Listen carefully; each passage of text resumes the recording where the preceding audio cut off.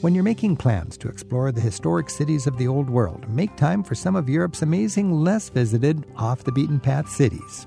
I recommend Zagreb in Croatia.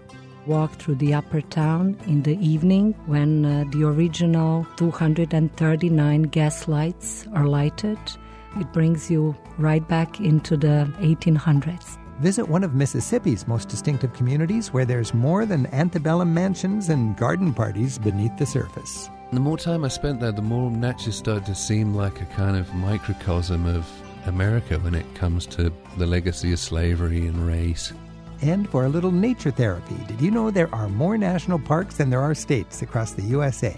They are literally our common ground in that they are owned and paid for by all of us. From the Old World to the New South and picking your favorite national parks. Let's see what we can discover today on Travel with Rick Steves. We'll find out what writer Richard Grant learned about the people of Natchez, including a few of its unforgettable characters, and why the town is often called Mississippi's quirkiest community. And TV reporter Connor Knighton tells us what it was like to explore every national park in the U.S., from Acadia to Zion, in 1 year. That's in just a bit on today's Travel with Rick Steves. Let's start with a look at a European capital that's often overlooked by the beach crowds who enjoy Croatia's crystal-clear coastline but miss out on the scene in its capital city. It has a distinctively modern take on old-world charm, and it's just a few hours inland. To tell us about Zagreb, we're joined now by local guide Darya Gotic. She's joined by Ben Curtis, who writes about the Balkan region's elaborate history and thinks that Croatia's best period may be now. Darya and Ben, welcome. My pleasure. The same. Thank you for having us. Now, Darya, you're from Zagreb. You're a guide in Zagreb. A lot of Americans know Dubrovnik, and a lot of Americans know Venice, and a lot of Americans know Vienna. Zagreb is right there in the middle. What should we know about Zagreb? Yes, Zagreb is, I would say, the mix of all these big capitals around and all these much better known cities around. From historical perspective, it was influenced by different cities and countries, so we have a little bit of all of that. So what's an example? How is it a little bit of Austria? How is it a little bit of Italy? How is it a little bit of the Slavic world? So Zagreb was part of the Habsburg monarchy, later Austro-Hungary, for a few hundred years. And then architecture in town is very much what we would call Austrian or Central European, so the mixture of Hungarian-Austrian. We don't have much Dubrovnik architecture, so that is what Zagreb is completely different about. The cuisine, the cuisine is also very influenced by Austria, but not only that. We do eat strudels and a lot of meat and then potatoes. And then, on the other hand, we also eat a lot of pasta, pizza. We are very sensitive on coffee. And then we also have the Turkish influence, because Zagreb was also for a few centuries just about 45, 50 miles north from the Ottoman Empire border. Oh, okay. It's a crossroads, really. It's a crossroad, yes. Now, Ben Curtis, you're an American who has a fascination and a deep interest in this part of Europe. How would you say Zagreb is unique?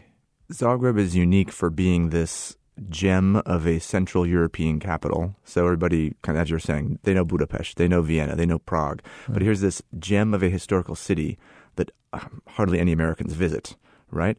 And even though Zagreb's star is rising on the tourism front these days, but you can go there and it's not going to be jammed with busloads of tourists from all over the place. You're not going to hear a lot of other North American accents.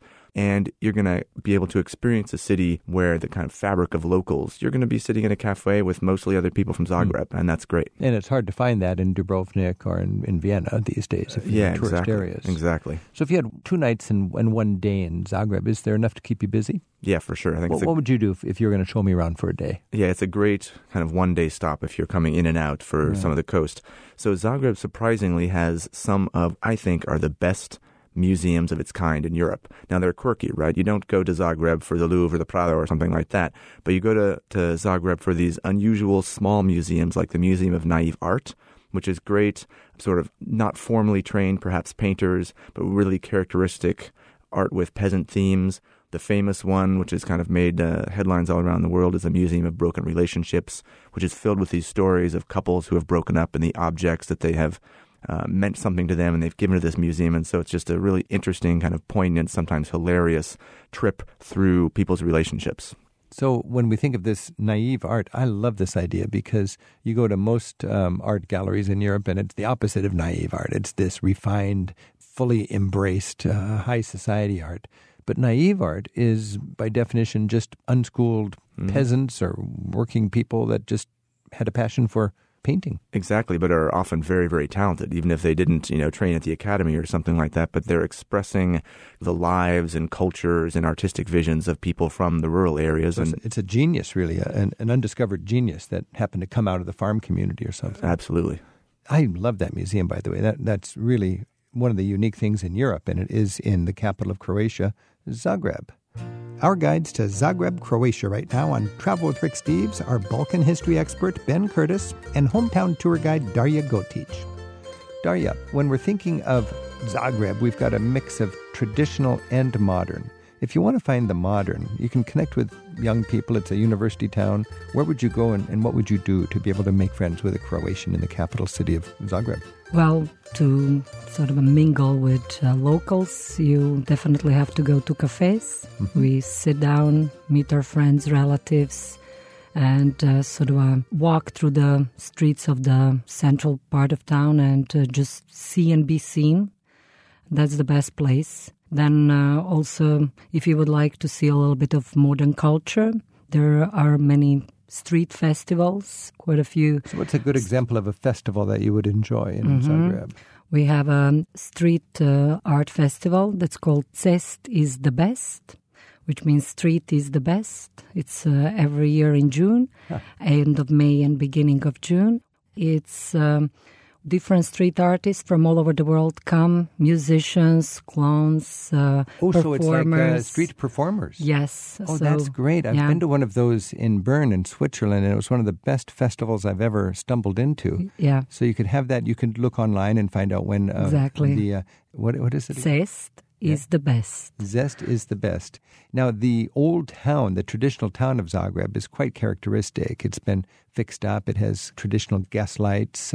Walk us through the old part of town. What are we going to see and experience? Well, the oldest part of the city was formed in two little hills, and those are Kaptol, where in the late 1000s, a small town, Bishop Center, was formed. And that was the first settlement in nowadays city of Zagreb. Till today, the architecture is saved and sort of the structure of that part of town is saved to look like a tiny little town. And architecture today is mostly with private houses from 17th to 19th century. So this was the first settlement. Then in the 13th century, believe it or not, Mongolians arrived to Zagreb. And after Mongolian invasion, another small town was created, Gradec. That was a town of merchants and craftsmen and called the Free Royal Town with special privileges from the king himself. And they then developed the town that also later, especially from the 18th century on, became the political center of whole Croatia. The Croatian nation. Croatia's capital city, Zagreb, is our focus right now on Travel with Rick Steves.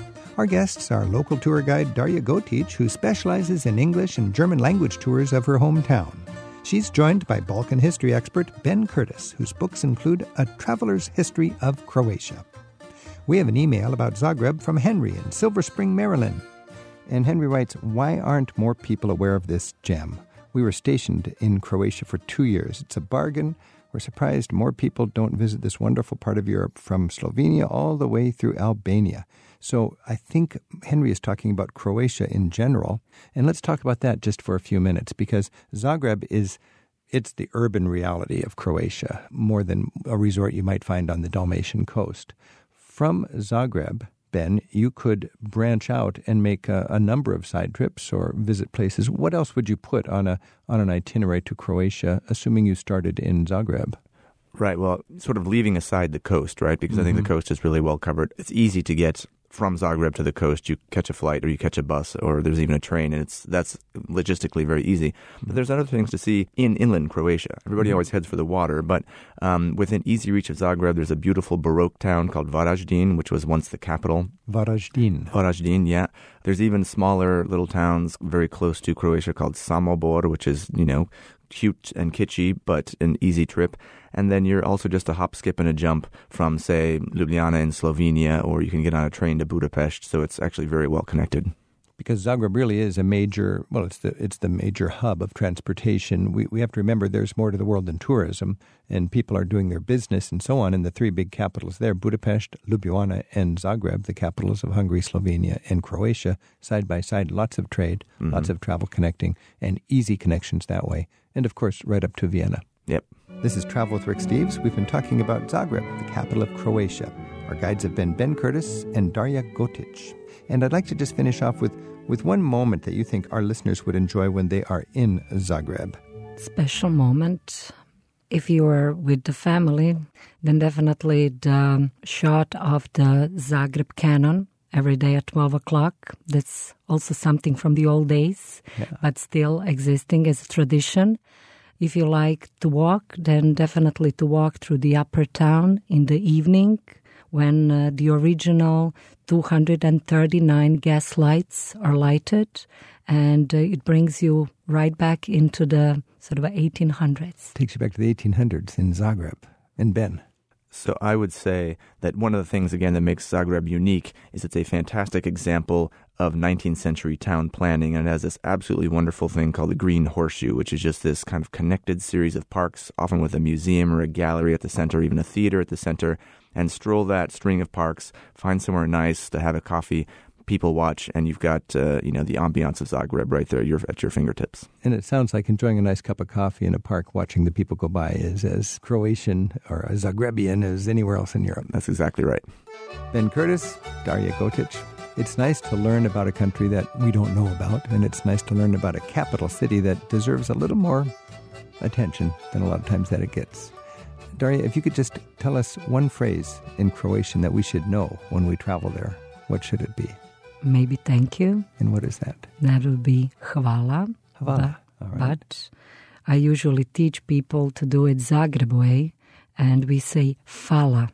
F-A-L-A. Fala. Fala. And how can you say, in France they say bon voyage, have a good trip? We usually say doviđenja, which would mean till next time. Till next time. Doviđenja. Doviđenja.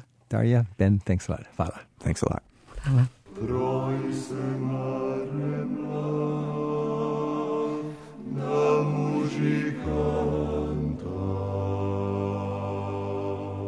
By the way, word is that Zagreb's Museum of Naive Art will be closed for renovations for the next few years.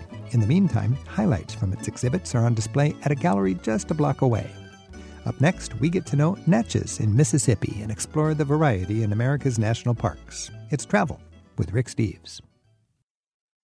Even though he was raised in busy West London, author Richard Grant was finding life in Manhattan to be too confining.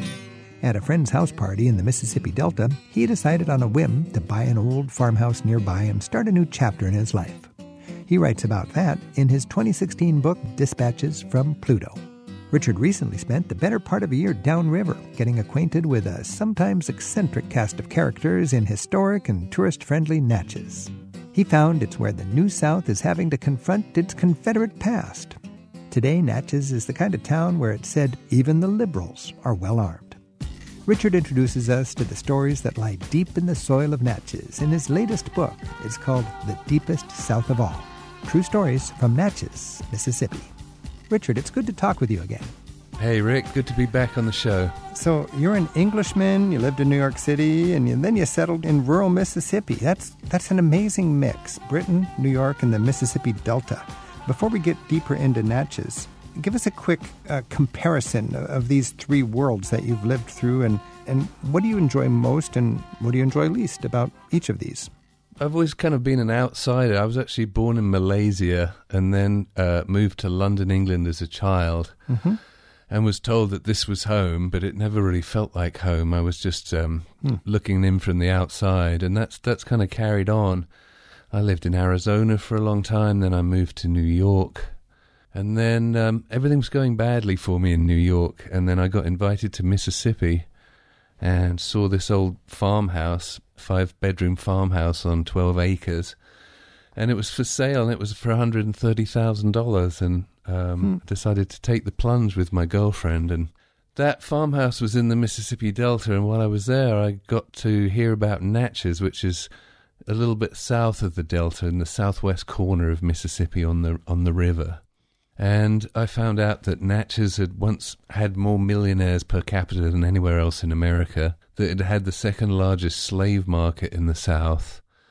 It had voted not to secede in the Civil War and refused to fight the Civil War. And then I got wind that there was this kind of eccentric high society taking place in the old mansions where people would dress up in hoop skirts and Confederate uniforms, which made it sound like a bastion of the Old South. And then I found out that Natchez had voted for a gay black mayor with 91% of the vote. And I was like, well, what is this place? And how did it get this way? So you decided to check it out and write the book. So I I got a very good invitation, actually. There's a woman called Regina Charbonneau, who's a chef and a cookbook writer. And she's friends with the Rolling Stones and Lily Tomlin. And she used to have a club and a restaurant in San Francisco. Anyway, she's from Natchez and had moved back there, and she invited me to stay in her antebellum mansion, and that became my headquarters. She liked to tell people, yes, we keep an Englishman in the attic. I had this upstairs room. So she was a great entree to the kind of world of tuxedoed balls and cocktail parties. And then I also got to know there's a African-American man with an impossible name, but everyone calls him Sir Boxley. I got to be friends with him, and he's really kind of spearheaded this effort to make the town look at its history more honestly, to recognize that the town was built on slavery, and to include black history in the experience that they market to tourists. So it sounds like a fascinating divide between its white and black citizens and its modern outlook and its Confederate heritage. Yeah, it's really just one contradiction after another. It seems like in some ways the Confederacy still lives, and that's something that's perplexing, I think, to a lot of Americans is the resilience of the, I don't know what you'd call it, but this Confederate pride. Yeah, because there's also kind of a fake thing in Natchez, because Natchez voted not to secede and didn't fight with the Confederacy in the Civil War.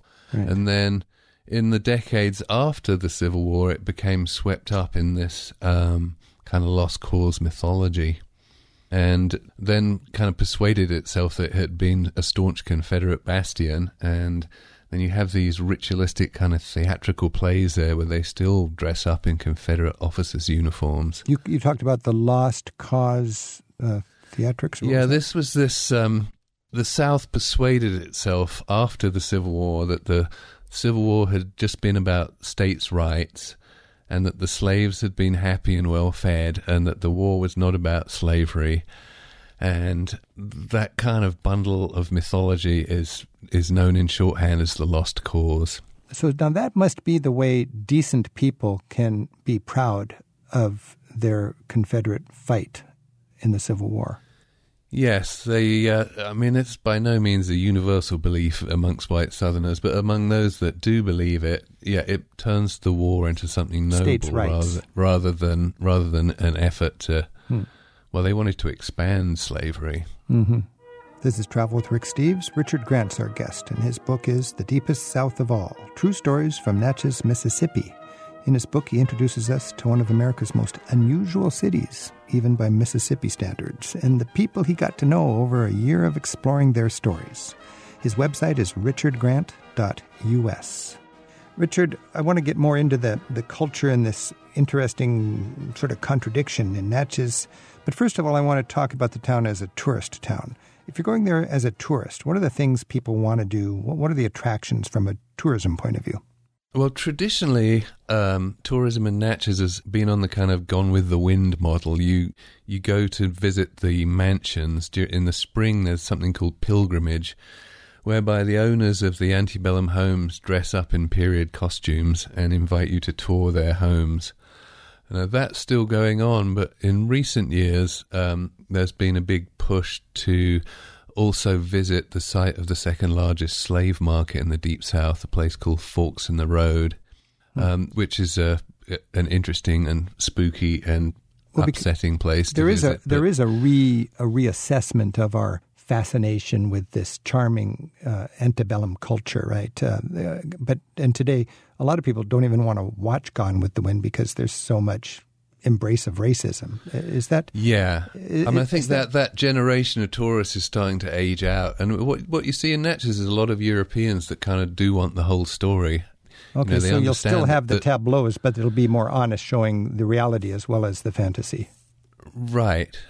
I mean, the whole town was built on trafficking slaves and using enslaved labor in gigantic cotton plantations, and that's where all the beauty of the architecture comes from. But rather than covering that over as they've done for a long time, the town is now assessing that more honestly. You can't go to Natchez as a tourist now and not hear the full history. Boy, that's a big change, because I bet a generation ago you could go there and you could just think, oh, everything was just a tea party. Yeah, I mean, the town's slogan used to be "Where the Old South Lives." Huh. Richard, when we think of old Natchez, you learned a lot from finding these different sort of dimensions of the society, and you found these two aristocratic kind of garden clubs. It was an interesting way to get into the interracial complexities of it. You've got the Pilgrimage Garden Club and the Natchez Garden Club. Tell us about that. Okay, so we got to go back to the early 1930s here, where there was one Natchez Garden Club, and it came up with the idea of opening up these old antebellum homes to tourists and charging them money. And it was a roaring success. People came from all over the country to tour these antebellum mansions in Natchez. Then the club started feuding, and they split into two clubs, and that feud between the two clubs is still going strong today. And they have sued each other, they've padlocked each other's homes, they've all sorts of scurrilous gossip has passed around the town, and you're either you'd be kind of with one club or the other club, and they control most of the tourism in the antebellum homes in Natchez. It's got a very matriarchal aspect to it, Natchez. The town has always had sort of strong women in charge. When I think about it from a tourism point of view, it's like not only going to a place that's far away, but it's like going to a place that's got one foot in its deep past in a world that you couldn't imagine lives today, and one foot in a very complicated but fluid kind of present. Yeah, it's also got a large gay population.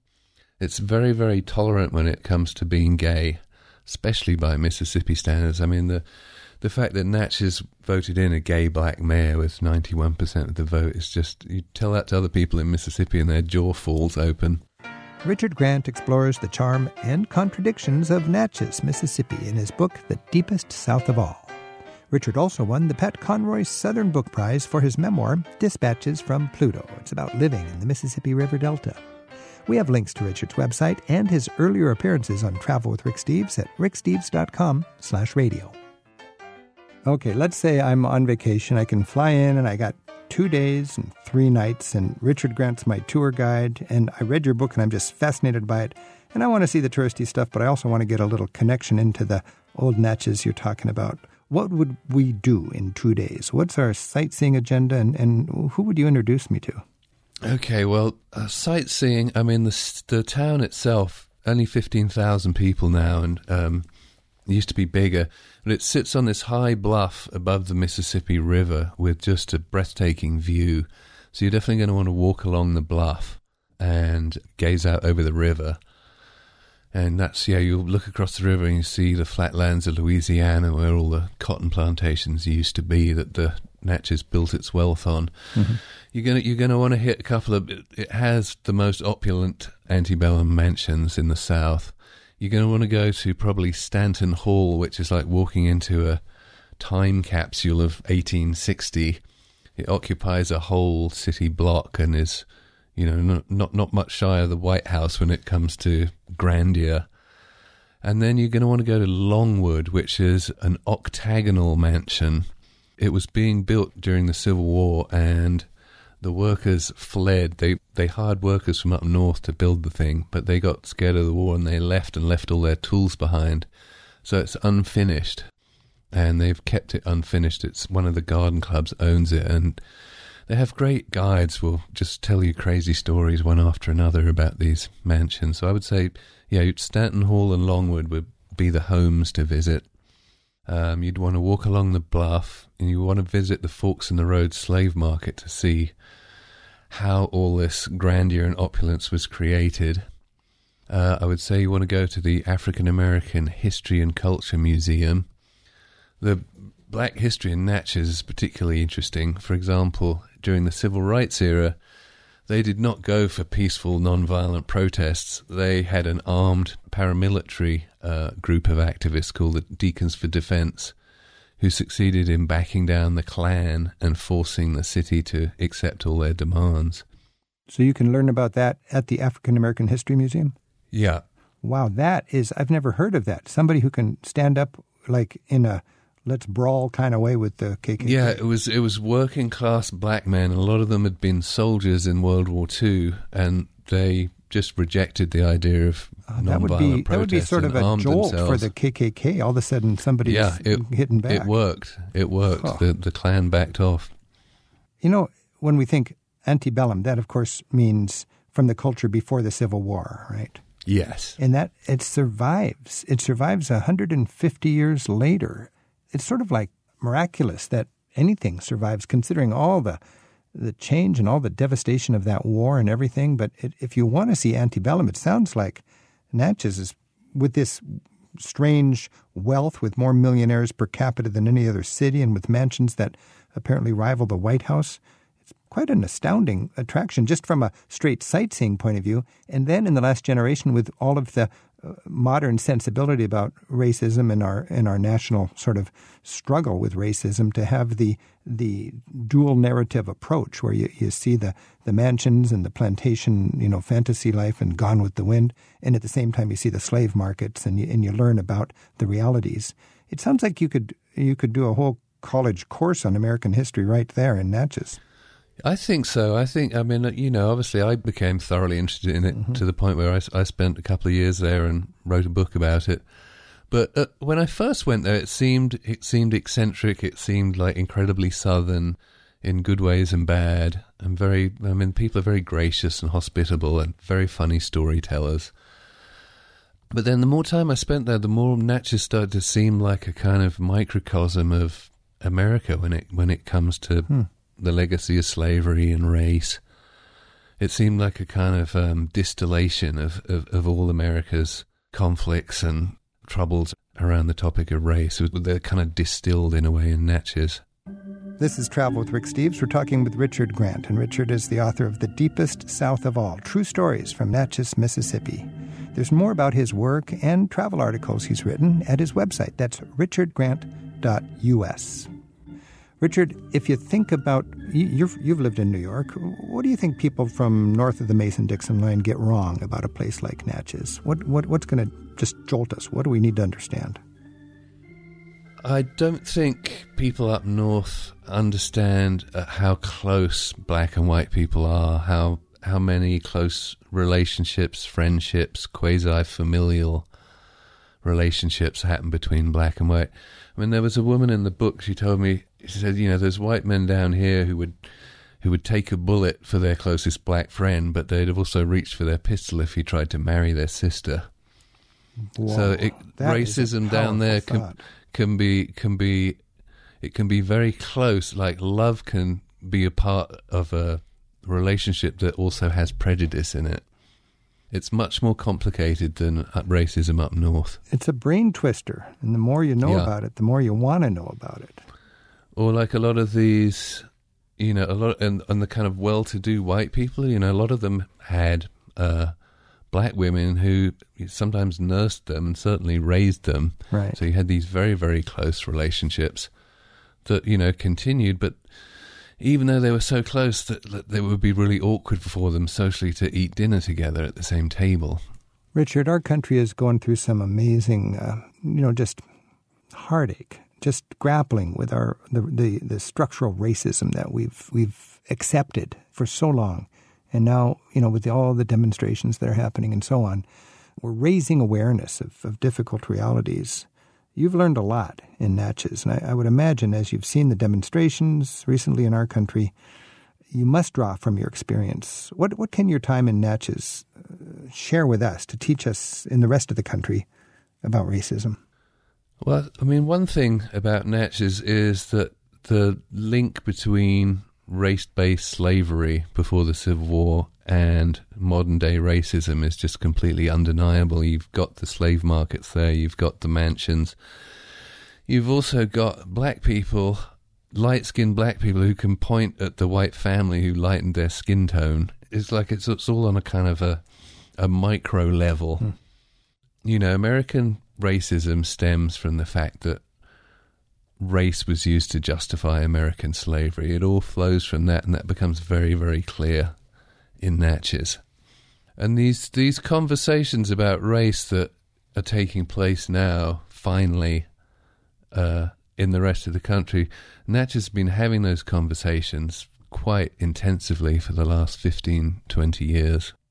Richard Grant, thanks for writing The Deepest South of All and sharing lessons with us about these true stories from Natchez in Mississippi. Come down and have a bowl of gumbo at Regina's kitchen with me sometime. I'm there. Thanks, Richard.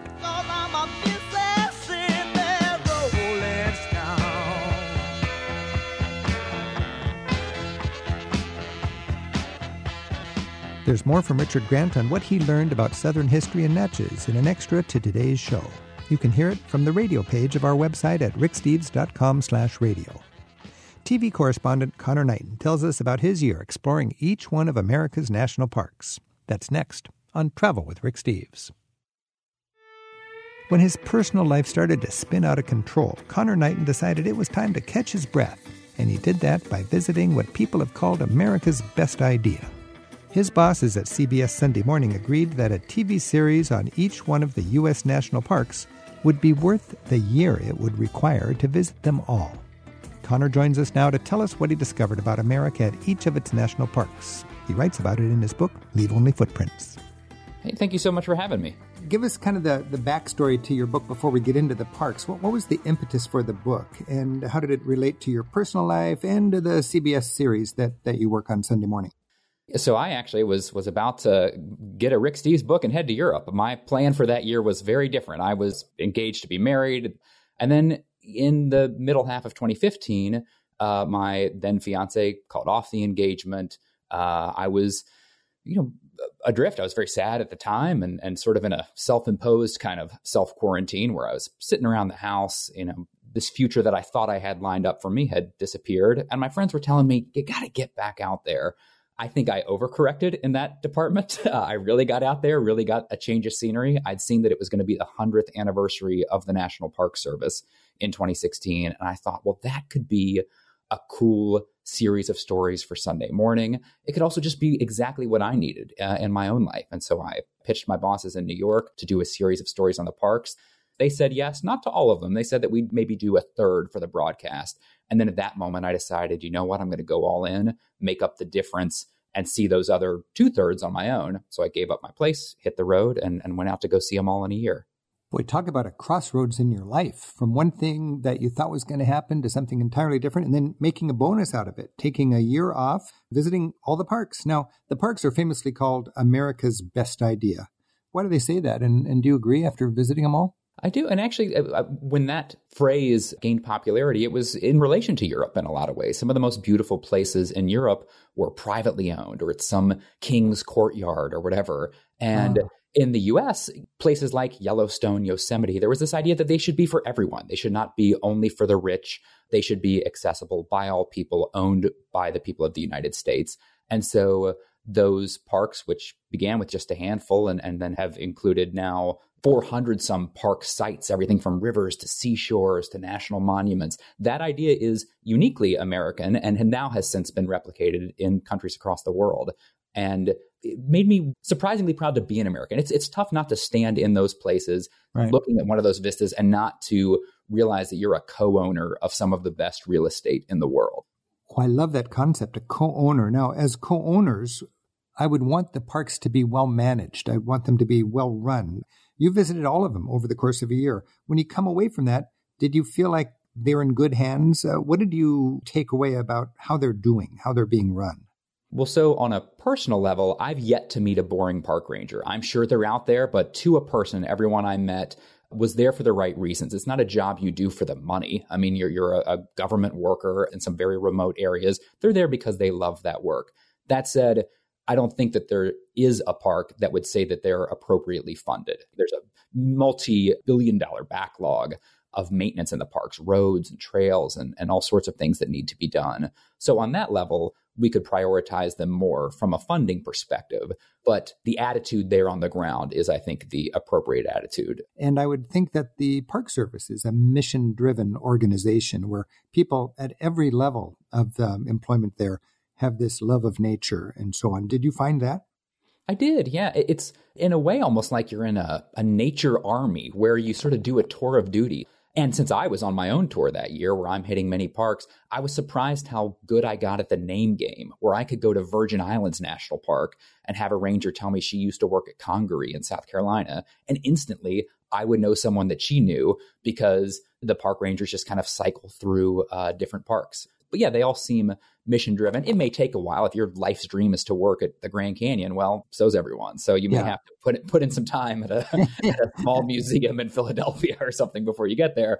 But yeah, it did feel very mission driven. And you feel that in the visitors too. You feel this kinship with folks who you're out on the trail with, where you have something in common with them. You have both chosen to spend your leisure time in this protected place at a time when there are so many other things competing for your attention. You start to feel that kinship with other visitors in the parks. And when you say something in common, when you think about our country today, there's a lot of division. We're quite a fractured country at this time. And if we go to the parks, that's something we might have in common. What's your takeaway just on how parks can help our country unify in a time when we're searching for common ground? Yeah, I mean, they are literally our common ground in that they are owned and paid for by all of us. And those divisions that can seem so stark everywhere else disappear when you're standing on the rim of the Grand Canyon or plodding through the great sand dunes of Colorado. They also enjoy overwhelming levels of support. You know, there are some political issues with the parks, whether it's mining or hunting on different land. There are controversies for sure, but you say some of these places and everyone loves them. and that's not, what else can we say that about? Yeah, they bring folks together and you don't feel those divisions enough. That said, there are some issues with diversity and access in the parks where it's not as for everyone as the mission would seem to make you believe, but they're working on that. And when you're standing on the edge of a canyon and you're gazing out at that and you see what we have to be thankful for and what we have in common, you also may be reminded that this was Native American property first. What was your experience on how the parks are acknowledging that? I mean, now when you go to Canada, you're constantly reminded about First Nations and so on. Is there a new awareness in this time when we're trying to be more mindful of diversity and respecting different peoples, that we acknowledge that this is generally Native American property before it was national park?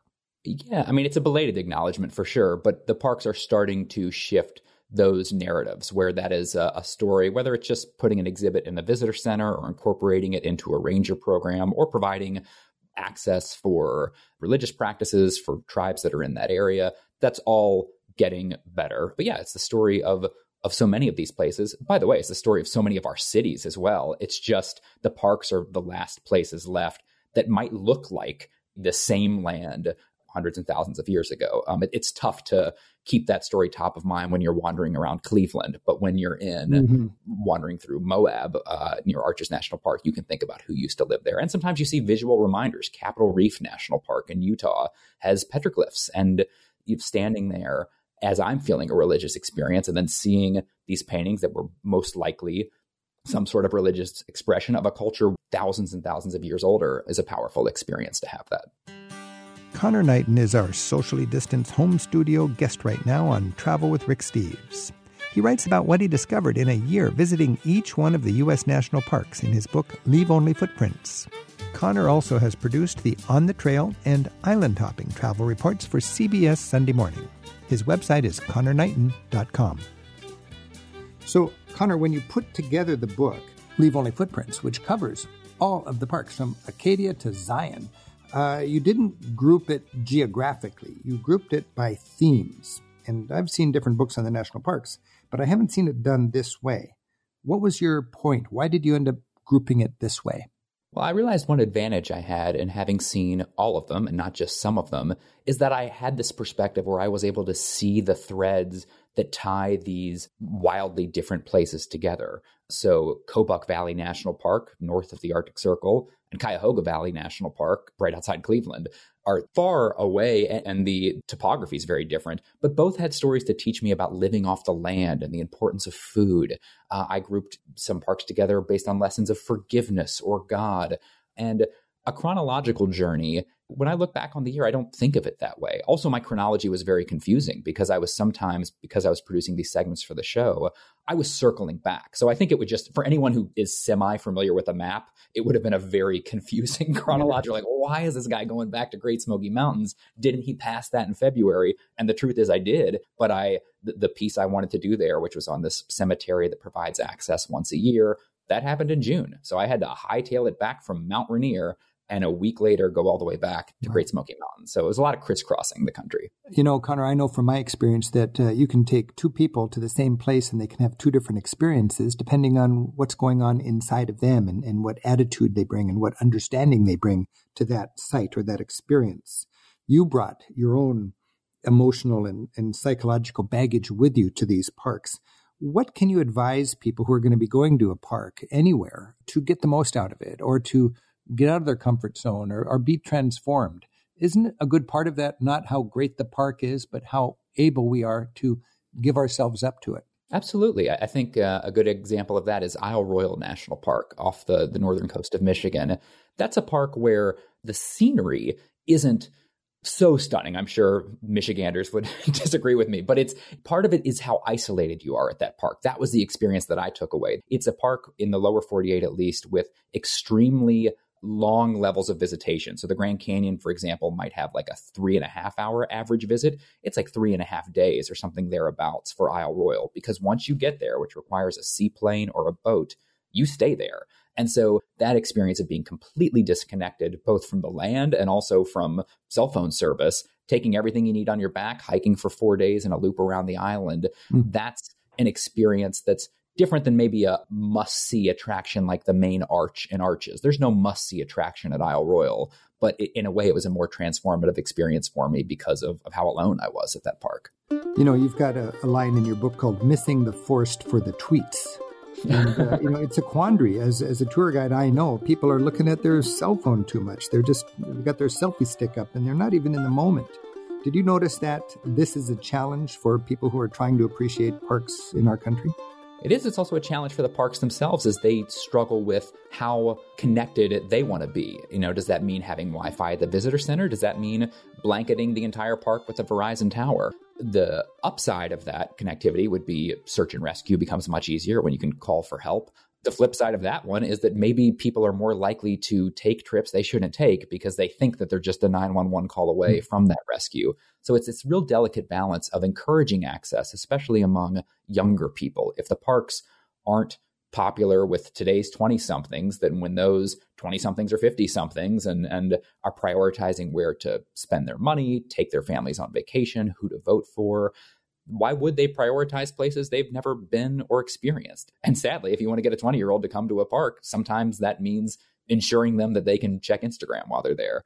And so I am of the camp more of trying to shut off as much as possible, but I try not to be too judgmental about that because that experience of taking a picture and posting it for your friends back in a city who have maybe never seen a place like that, that can be important too. That's true. That advertises a beautiful thing. It does, yeah. The flip side of that is sometimes it drives people to a destination that maybe can't handle that influx of people. There are some places in parks that used to just be known to the most in-the-know guides and hikers. And now when there's a geotagged coordinate for that, everybody tries to go to that vista, and that can sometimes damage those resources. So it's a balance.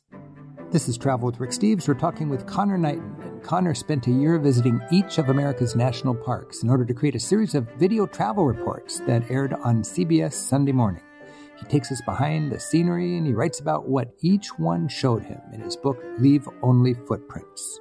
We have a link to Connor's work with this week's show. It's at ricksteves.com/radio. Connor, you set out and you had to visit all the parks because that was your goal. I imagine some of the parks you were eager to see and others you were thinking, well, I got to go there because it's on the list. What were the surprising parks? Which ones that you visited were actually more rewarding or exciting than you expected?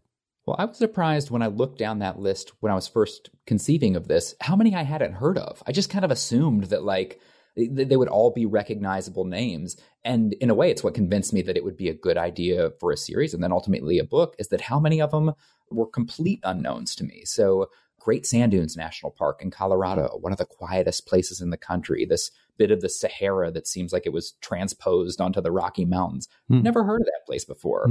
Many of the remote Alaskan parks, Gates of the Arctic, Katmai, Lake Clark, I wasn't familiar with any of those. But I'd say Biscayne National Park was a nice surprise for me because that's a park just south of Miami. You can see the Miami skyline from the visitor center. And really, if you were to look out at that park, it doesn't look like much. It looks like the ocean. It looks like much of South Florida. But the surprise is waiting for you just beneath the surface of that ocean. And so at that park, I went on an underwater trail. I got scuba certified and went diving down to these shipwrecks. The park has made these interpretive signs like you'd see on the side of a trail, except it's on the bottom of the ocean where it's this rock and it says, this was the Lugano. It sank in 1903. And it gives you this whole description.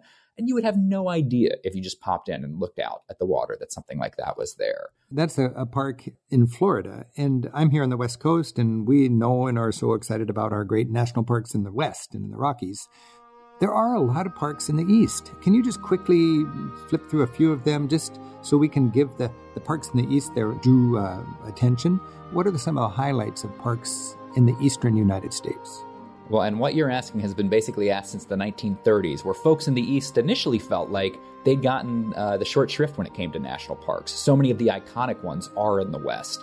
Yosemite, Yellowstone, Arches, all of those, Glacier. Right. So the East got their parks a little later, but Mammoth Cave National Park in Kentucky, there's Acadia in Maine, which is where I started my year. That's a spectacular one. There's a lot of smaller ones. Part of that is that the East was settled first by Europeans, and so a lot of the land was taken up by towns at that point. But Congaree National Park in South Carolina is the last little bit left of the old growth bottomland hardwood forest. Looks kind of swampy and spooky. That's there. The most well-known is probably the Everglades, also in Florida. And then there's Dry Tortugas National Park, which is technically an eastern park, but it's a good 60 miles past the edge of Key West, this little island out in the middle of the ocean. You know, one thing I felt that you have a particular interest in is trees, majestic trees, and how they actually relate to us. You mentioned every tree is a witness tree. They see how we spend our time on Earth and what we take and what we give. You saw the world's oldest tree in the Redwood National Park, or the tallest anyways. Talk a bit about trees and the power of trees that you can gain an appreciation for when you visit the parks. Yeah, I mean, some of those I started calling celebrity trees because the parks have many of the superlative types of trees. So whether that's the largest, which is the General Sherman tree at Sequoia National Park, the tallest, which is in the redwoods, and we don't know where it is because scientists realized that, I mean, someone knows where it is, but visitors don't. They were afraid that if people flocked to that specific tree, the roots would be damaged. It would just be too much of a scene.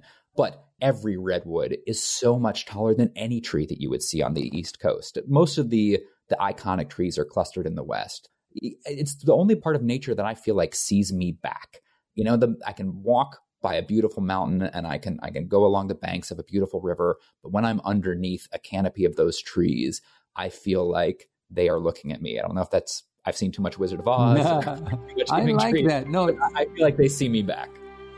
This is Travel with Rick Steves. We've been talking with Connor Knighton. His book is Leave Only Footprints, My Acadia to Zion Journey Through Every National Park.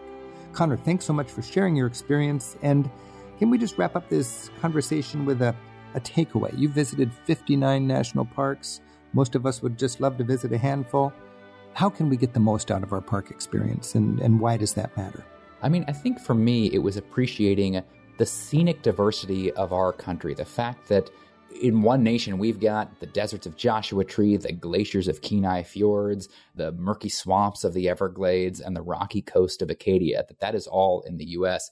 really gave me an appreciation for these treasures that are in our backyard, and also a time away from technology, a time to physically challenge yourself. I mean, there's a lot of benefits that you get when you're out there on the trail, and a camaraderie with other folks. So it was the most scenic and the most transformative year of my life, and it will affect my thinking going forward. And you visited them all in a year. I think we've got a lifetime of opportunities when we think of all the wonders our national park system has to offer. A much saner way to experience them, by the way. I would recommend the lifetime approach versus the year approach. Very good. Thanks, Connor. Travel with Rick Steves is produced at Rick Steves Europe in Edmonds, Washington. I'm the executive producer, Tim Tatton. Our associate producers are Casmara Hall and Donna Bardsley. We get website support from Andrew Wakeling, affiliate promotions from Sheila Gerzoff. Our theme music is by Jerry Frank. Special thanks to our colleagues at Arizona Public Media for studio help this week. Find out when other radio stations air Travel with Rick Steves. You can find a list of our affiliates at ricksteves.com/radio. We'll see you next week with more Travel with Rick Steves. Monday Night Travel. It's a weekly travel party, and you're invited. Zoom in and have some fun learning about Europe's art, history, culture, and food over drinks and snacks. It's free, it's an adventure, and be careful, it can be addictive. Join me and my travel buddies over Zoom for Monday Night Travel. We're live every week, starting at 6 p.m. Pacific Time, 9 p.m. Eastern. Register at ricksteves.com and BYOB.